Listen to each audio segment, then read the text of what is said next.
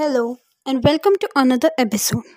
Today, I'll be talking about my experience in working as a group during a activity which we got in this course. It was a group activity wherein we were supposed to make a project about what makes people happy and what they do to make others happy.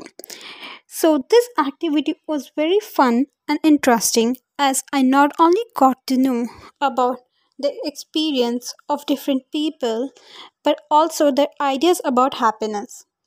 We as a group spent a lot of time together and came with many ideas to present this activity. During this activity, I also realized how people can have different opinions and can vary.